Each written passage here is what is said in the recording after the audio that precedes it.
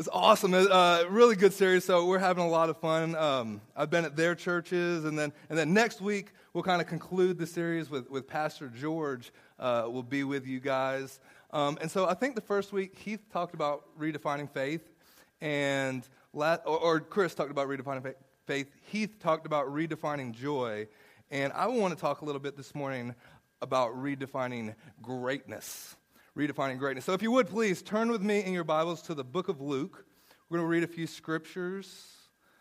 And then at the end of service today, we are going to celebrate communion. Luke chapter 9, beginning with verse 46. Then his disciples began arguing about which one of them was the greatest. But Jesus knew their thoughts, so he brought a little child to his side. Then he said to them, "Anyone who will welcome a little child like this on my behalf welcomes me. And anyone who welcomes me also welcomes my Father who sent me. Whoever is the least among you is the greatest." Now turn with me to Luke 22. We're going to find a similar conversation taking place. This takes place quite a bit of time later, actually right before Jesus is getting ready to go to the cross. They've actually just celebrated communion, and this conversation arises at the table, beginning in 22, verse 24. Then they began to argue among themselves, talking about the disciples, who would be the greatest among them. Jesus told them, "In this world there's kings and great men who lord it over their people, yet they are called friends of the people. But among you, it's going to be different. Those who are the greatest among you should take the lowest rank, and the leader, he should be like a servant. Now, who is more important, the one who sits at the table or the one who serves? The one who sits at the table, of course, but not here. For I am among you as one who serves." Now turn with me over to the book of 1 Corinthians. 1 Corinthians chapter 9. Paul, writing this letter to the church of Corinth, 9 and 22, he says this. He says, actually starting with verse 24. "Don't you realize that in a race everyone runs, but only one person gets the prize? So run to win. All athletes are disciplined in their training. They do it to win a prize that will fade away. But we do it for an eternal prize. So I run with purpose in every step. I am not just shadow boxing. I discipline my body like an athlete, training it to do what it should. Otherwise, I fear that after preaching to others, I myself might become disqualified." So imagine it. There's this conversation with the disciples, and the Bible doesn't say this, but you kind of assume a little bit that's probably Peter that started this conversation. Because if you read anything about Peter, Peter's kind of constantly putting his foot in his mouth.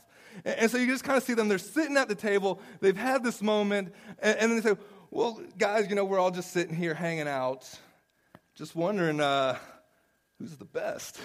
Who's the greatest among us?" And then you can kind of see, I don't know if y'all remember, but, I kind of walked on water for a few steps. I think that was pretty awesome. None of y'all did that.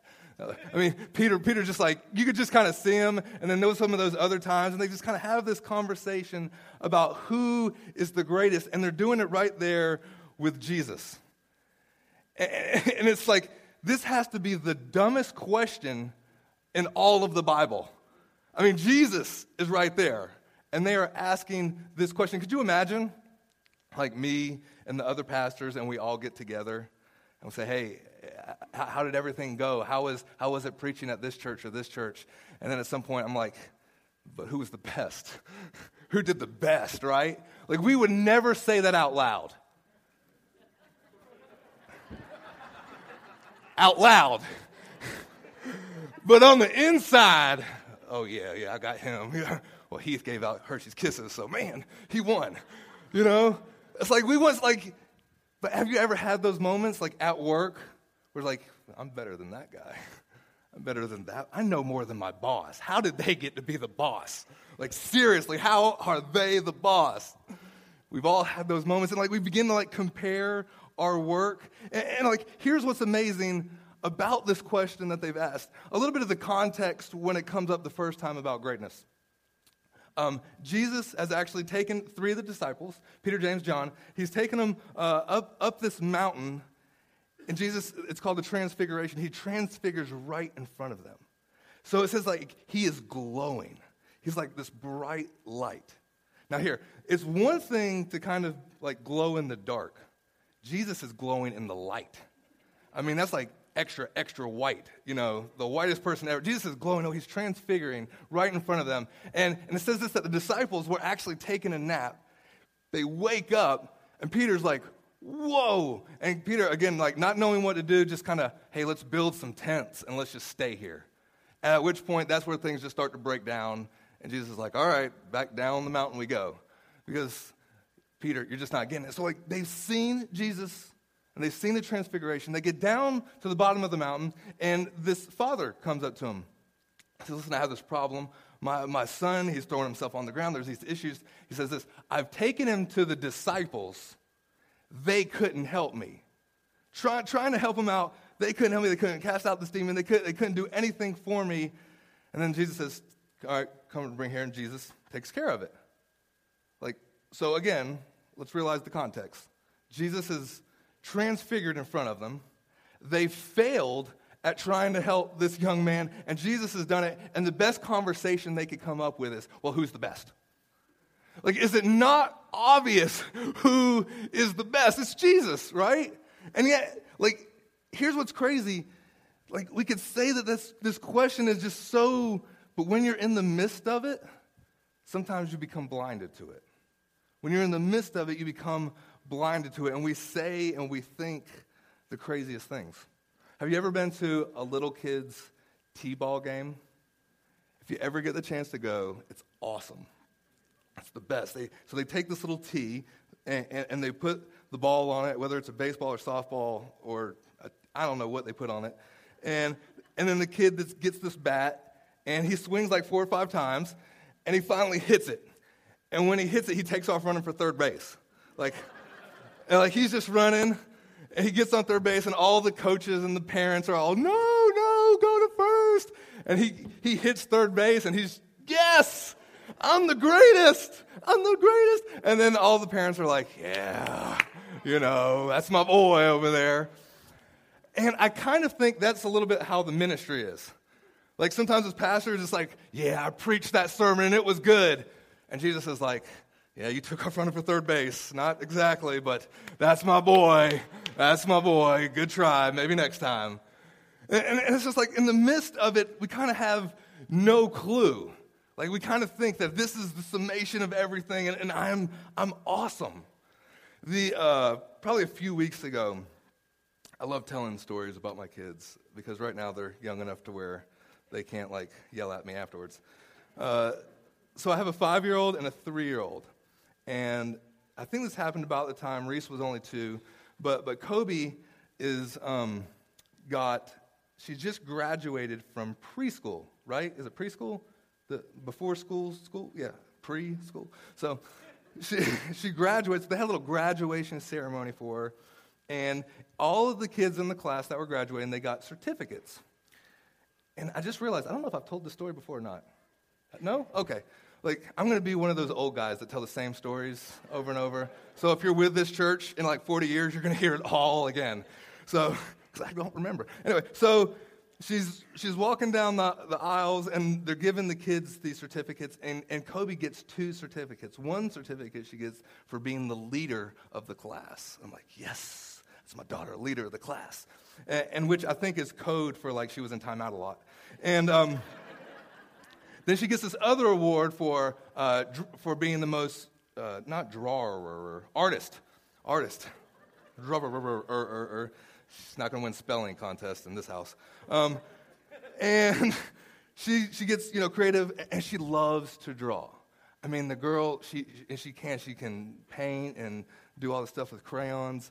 And so there's this day where I'm just sitting on the couch, and Kobe has colored in 5 or 6 different pictures. And she comes up to me, and she's just so excited. She's, Dad, look what I have done.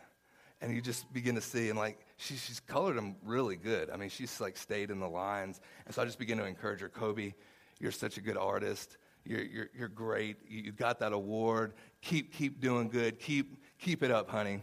And so about the time that I'm encouraging Kobe and telling her how good she's doing, my 2-year-old comes with her art. And her art looks like she's been drawing hurricanes, tornadoes, and just like, and she hands it to me, and she's so happy. And she's like, Dad, look at this. And I look at it, I'm just, honey, that is so good, But Kobe's still standing there. And Kobe's like, she's like looking at hers and looking at Reese's. And she's like, Dad, that's not good at all. That's horrible. That's like complete rubbish, Dad. Like, she didn't stay in the lines. Like, the colors aren't even right. She's got green where the sun's supposed to be. I mean, she's like, just like, and there's this moment where I'm like, well, listen, baby. Like, she's 2 right now. And whenever you were 2, but you've gotten better, and she's going to get better. So, we're trying to encourage her. And Kobe's just like, nah, Dad, but mine's better. You can't call that good because I'm the greatest. I got the award. It's on the fridge,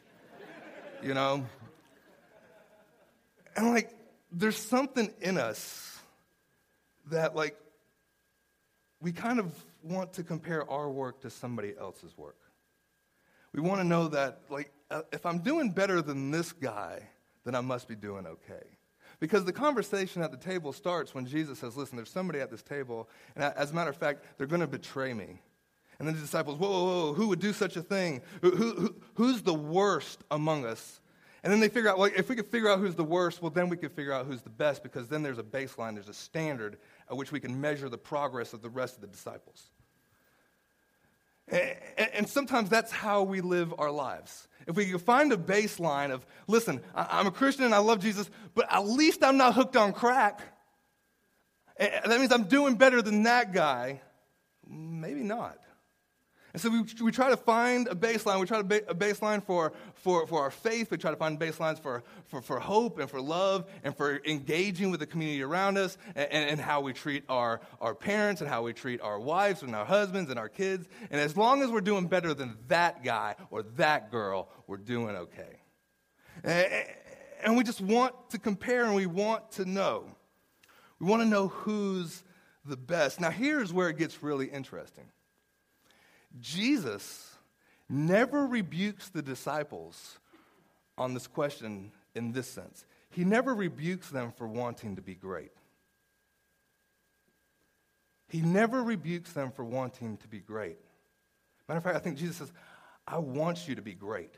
The problem is you have a bad understanding and a bad definition of what greatness really is.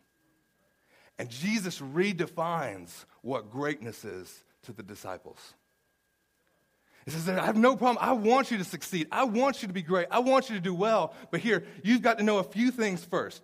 And I think Paul gives us a really good a vision that we had here in 1 Corinthians 9 where he's talking about this. Because if you really want to be great, which is okay, we've got to understand what greatness is. And to understand what greatness is, first we got to know what we are going towards and who we are competing against. And Paul says, first of all, listen, you got to know that the prize that you're running for, it's an eternal one. It's not something that, listen, you could just run this race like all of these athletes do, and they go and they have this prize, and for this prize that's going to perish and fade away. But we as Christians, we as believers, we run for an eternal prize. We run, he said, for the gospel's sake, I'm doing everything I can. For the weak, I became weak. Why? So that I might win some. I want to do everything I can to win some because I know that this has an eternal purpose and this is what it's all about. And I'm running this race with purpose. I'm running it with purpose in every step that I'm doing it. And I know why I'm doing it. See, some of us, we're running our race, and if we're not careful, we'll begin to run our race for earthly prizes. And if you're only trying to be a good Christian or do these things that you think are acceptable to the Lord for prizes here on this earth, let me tell you, you will find yourself so sorely disappointed. Because there will be moments, there will be times where you've done everything you can, and you didn't get the prize at the end of the cereal box. As a matter of fact, in Hebrews chapter 11, there's this moment where there's all this kind of hall of fame of faith and all of these people that have done these wonderful things. And it says, and then there are those who had died not receiving. That this world, man, like that it was just not even enough that they received it in heaven.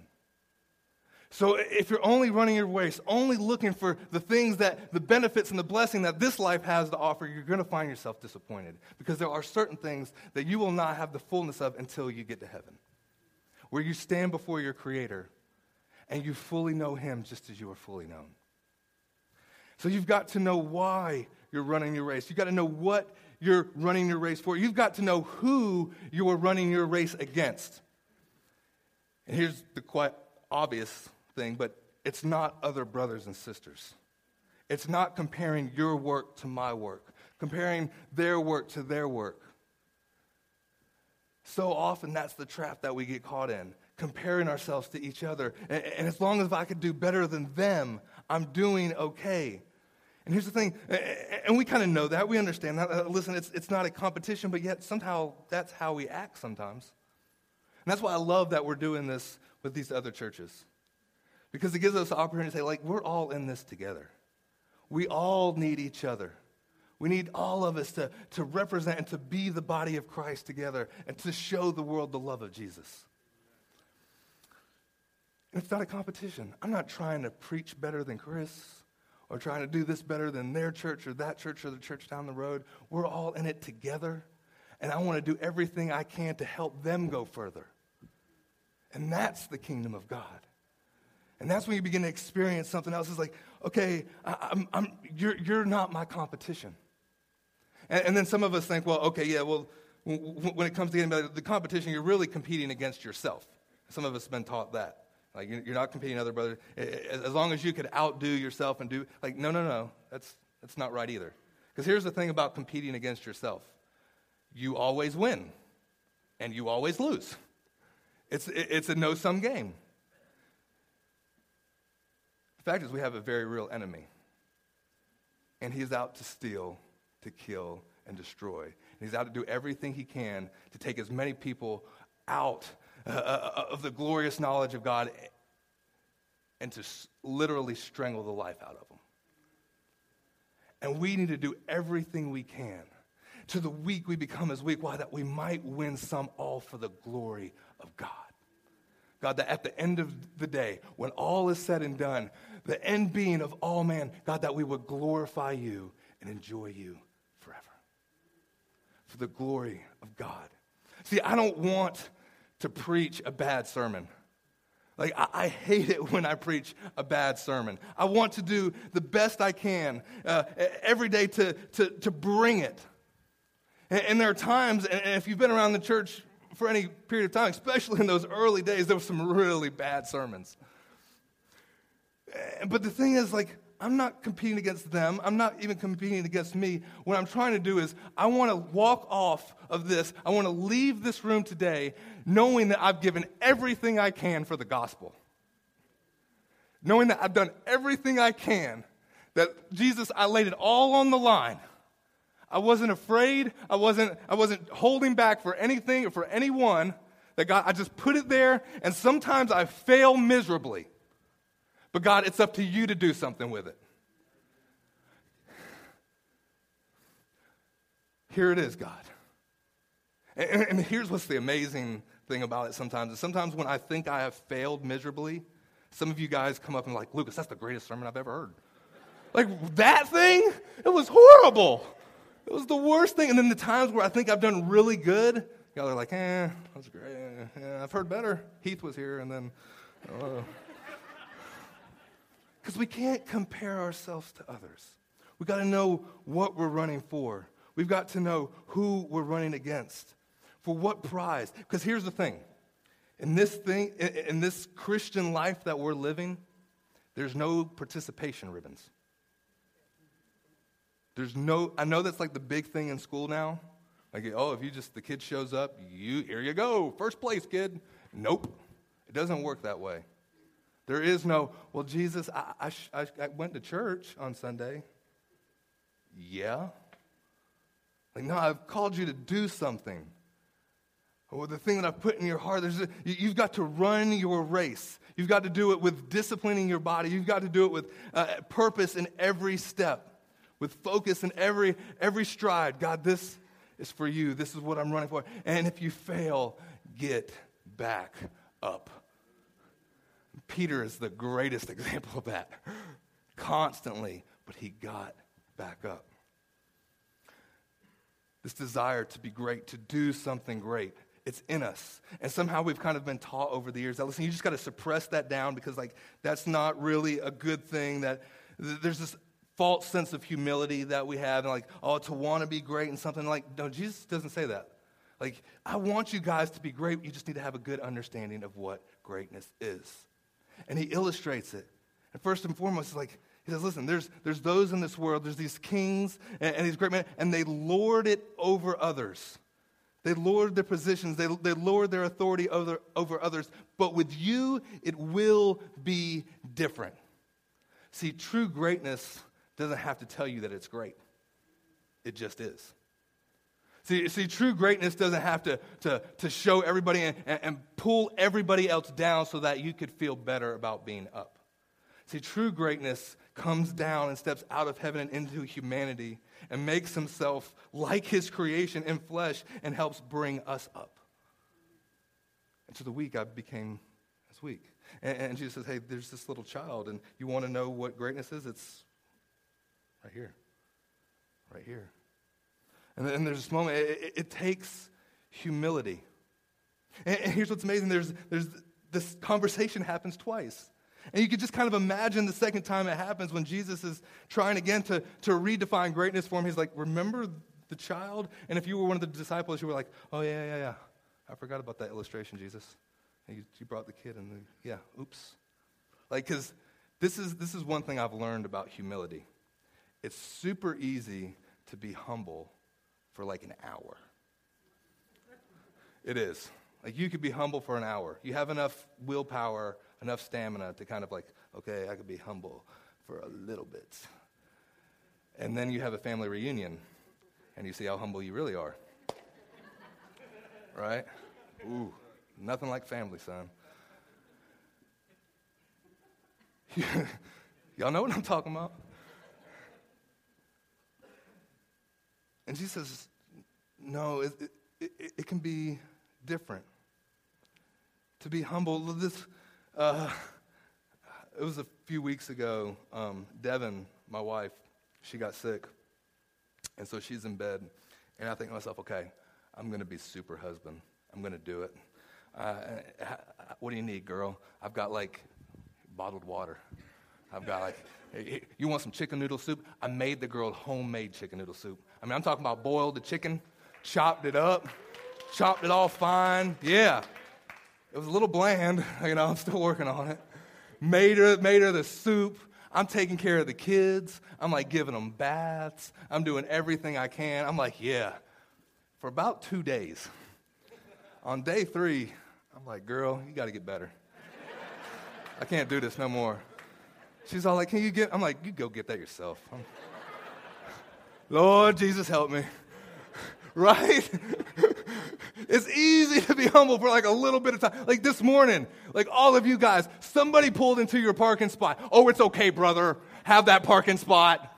Oh, somebody skipped in line. Oh, you can have that last cup of coffee. It's okay. We love you. Welcome to church. You're the best. Like tomorrow, you're going to be like laying on horns if somebody tries to take that parking spot. Beep! Get out of here. Like, right? And Jesus was like, no, like among you guys, it's going to be different. True greatness takes humility. True greatness means being a servant. Who's greatest among you? The one that sits at the table, the one who serves? Well, the one who sits at the table, but I among you am the one who serves. To be a servant. There's a story of Christian music artist, Rich Mullins. Rich Mullins was kind of the man at a certain period of time. He was writing a lot of really great Christian music. One of his more popular songs is that song, Our God is an Awesome God. Our God is an awesome... Anyway, good song. And, so they have the Christian Music Awards and whatever, Dove Award or something. And, I don't know, I'm getting the details mixed up. Google it. You'll get the point. And so they're having this award ceremony for Rich Mullins, to honor Rich. And so everything's going on. Everybody's sitting at these tables. There's the banquet. There's food. And it comes time for the presentation. And everybody's like, okay, Rich Mullins, come receive your reward. Like, where's he at? Where'd Rich go? And Rich had come in, and he had noticed that the wait staff was shorthanded. So he took his jacket off, put on a waiter's jacket, and was serving everybody. And nobody even recognized it was him. True story. Yeah. He who is greatest among you, let him serve. And Jesus shows us the greatest example. And I heard another preacher say it like this. We call ourselves servants, but wait until someone treats us like one. Whew. And if you want to know what it's like to be treated like a servant, just go wait tables in Calabash. People will treat you like a servant.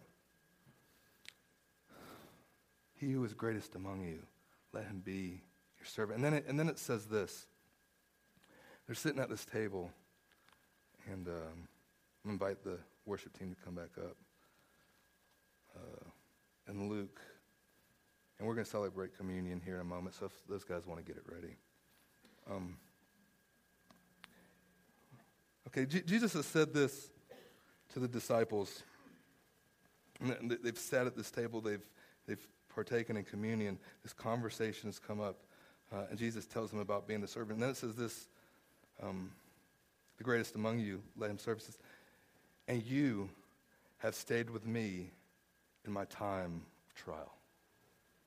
You stayed with me in my time of trial. Here's the thing about greatness. Greatness stays during the hard times. To be great at something, no matter what it is, there's an element that this always has to, you can't quit. You can't quit when things get tough. You want to do something great, don't quit. There's this famous kind of YouTube video of this guy that he's running a marathon in Boston. And at some point during the marathon, he's tripped and he's fallen. And he's gotten all bloodied up in his elbows and his knees. And the race has kind of come and gone. Everybody's finished. And he's last in line. And he comes across the finish line. And everybody just begins to cheer him on. Not because he was first, but because he finished. See, you've got to finish your race. And it doesn't matter if you trip and if you fall time and time again. The Bible says, listen, the righteous man, he might fall sometimes, but he gets back up. Never, ever quit. Far better to dare mighty things, to win glorious triumphs, even though checkered by failure, than to rank with those poor souls who neither enjoy much nor suffer much because they live their lives in the gray twilight that knows not victory nor defeat. See, you can't give up. You have to finish your race, and you're not competing against me. You're not competing against your neighbors. You're not competing for this earthly prize. You're competing for an eternal one. That the lamb that was slain might receive the reward of his suffering. That everything we do, that God, you be the glory. And even if I fail at it, here's the thing, get back up. I have failed time and time again at being a good father. I'm going to try harder. Next time, I failed my wife, I failed my kids, but you know what? I haven't quit. I failed as a pastor, but I haven't quit. And if you have quit, get back in the game. If you've tossed in the towel, or you just think that you're not good enough or you can't do it, get back in the game. Failed in business at the age of 22, defeated at 23, defeated in legislature at age 23, Failed in business, 24. Elected at legislator, 25. Sweetheart dies at 26. Had a nervous breakdown at 27. Defeated by speaker, 29. Defeated for elector, 31. Defeated for Congress, 34. Elected to Congress, 37. Defeated in Congress, 39. Defeated for Senate, 46. Defeated for Vice President, 47. Defeated for Senate, 49. Elected President of the United States, age 51, Abraham Lincoln.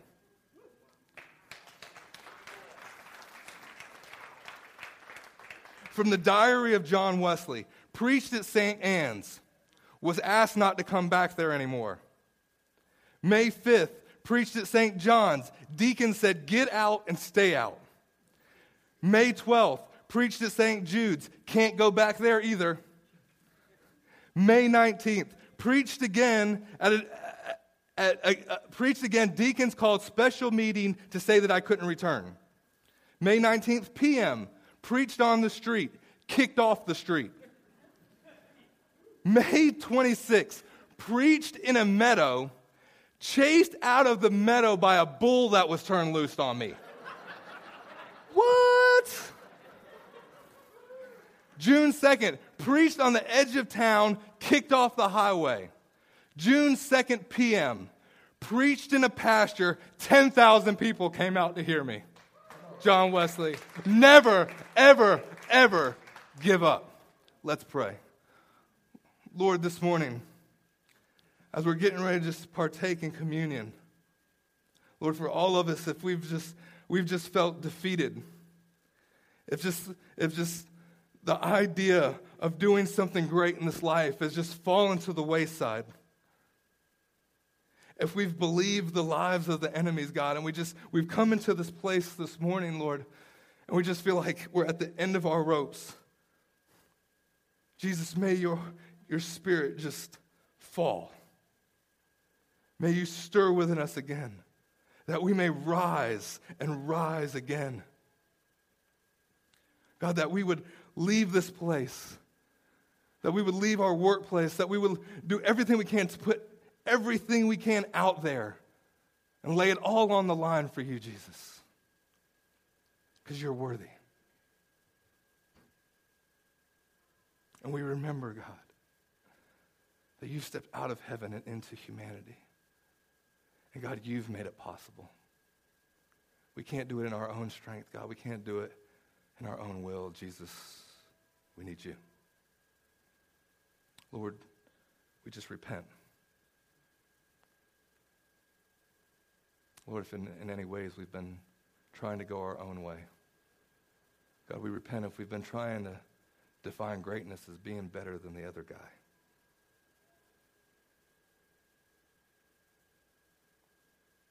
God, show us what greatness really is. God, we want to be ones that sit at the table and just dine with you.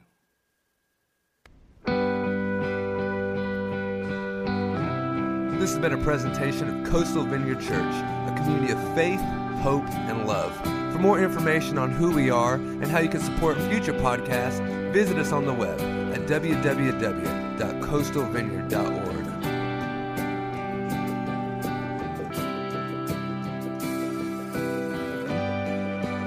All who are weak,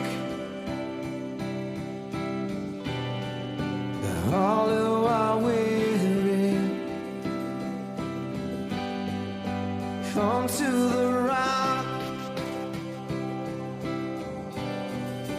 come to the fountain.